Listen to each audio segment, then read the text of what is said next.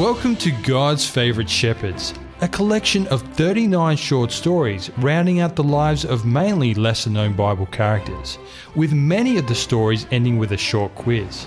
Listen now to the author of God's Favourite Shepherds, Bill Ackland. This story comes from what we term as the Old Testament, and it's entitled, A Mother Gives Away Her Son. And the story is to be found in 1 Samuel chapters 1 and 2. Ramathaim Zophim, that is also known as Ramah, is situated in the hill country of Ephraim, about 15 kilometres north of Jerusalem. This is my hometown. My husband's name is Elkanah, meaning God has redeemed.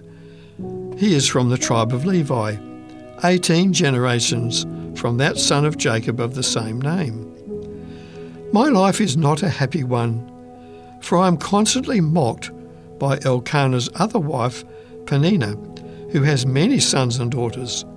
I have none. My husband assures me he loves me dearly. He says that he is surely better to me than 10 sons.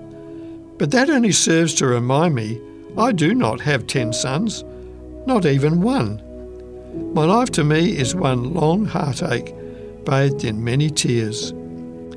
As my husband is a Levite, we make the journey together every year to Shiloh, which is the place where the tabernacle is located.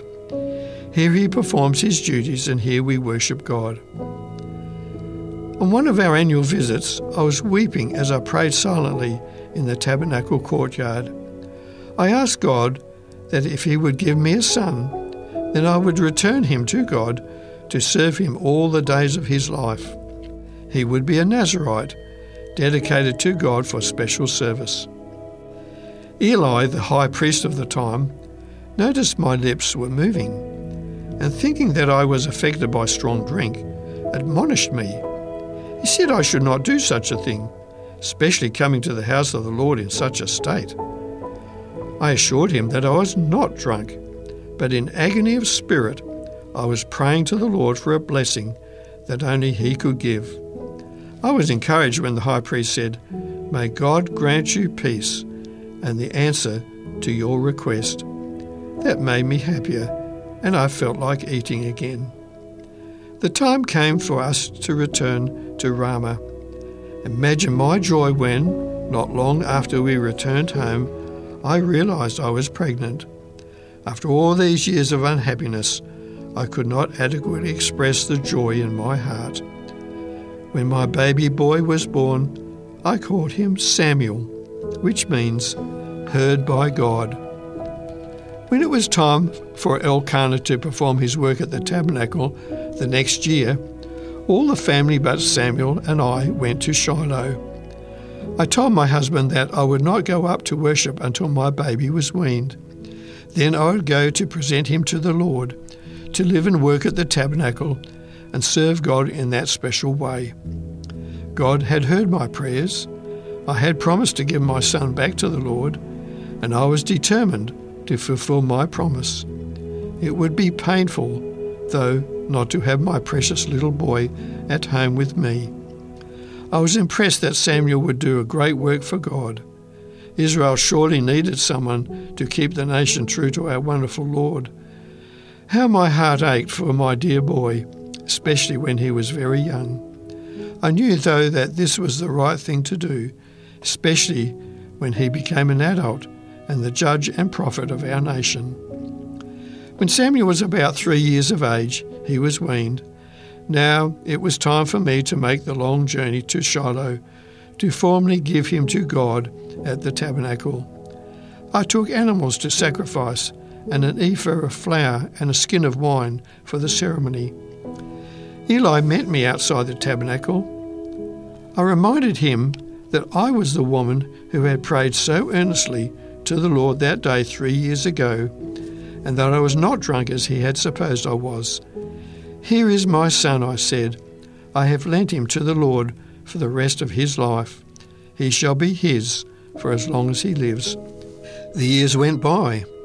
We continued to worship each year. Then I would take a garment I had made for my son, each just a little larger than the one I made for him the previous year. For my act of thanks and devotion for giving me a son, God rewarded me by blessing me with a number of sons and 2 daughters. Never had I thought, when I wept for my childless grief, that I would one day be the mother of many children. My name is Hannah, which means graciousness. I would now like to share with you the prayer I sang that God inspired me to sing in gratitude for his great blessings. My heart exults in the Lord my God. I am made strong in the Lord. I can smile now at those who mock me, for I rejoice in your salvation. No one is holy but the Lord, for there is none just like you. You are the great rock on which we rest. Let no one boast in his presence. Let no pompous words come from our mouths. For it is the Lord who is the God of all knowledge. Only he can determine the reasons for our actions. The mighty are soon humbled when their bows are broken, but those who felt defeated are given extra strength.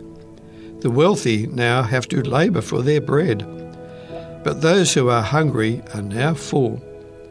She who is barren has 7 children, and she who has borne many is now frail. The Lord can bring death and make alive again. He places men in the grave and can bring them out. The Lord brings poverty and gives riches. He humbles the proud and exalts the humble. For those who struggle for their daily bread, he places ample food on their table. He dusts off the ashes from the beggar, placing them among the princes of the country, and gives them a right to a glorious throne. For the foundations of the earth were established by the Lord, and the world rests upon them. He will protect the feet of the saints wherever they walk, but no sound will come from the wicked in their dark place. A man shall not prevail by his own strength, for those who fight against the Lord will end up in little pieces. He will send his loud thunder against them. The Lord will judge to the furthest parts of the earth. He will give strength to his own king and exalt the might of his anointed. And so ends Hannah's story. There is now a brief quiz concerning the story, so see how you do in answering these questions. What was the name of the tribal land where Elkanah's family lived? How far from Jerusalem was their hometown of Ramah? What work did Elkanah do once a year? Did Hannah have any more children after Samuel? You've been listening to God's Favoured Shepherds, a book with 39 short stories rounding out the lives of mainly lesser-known Bible characters.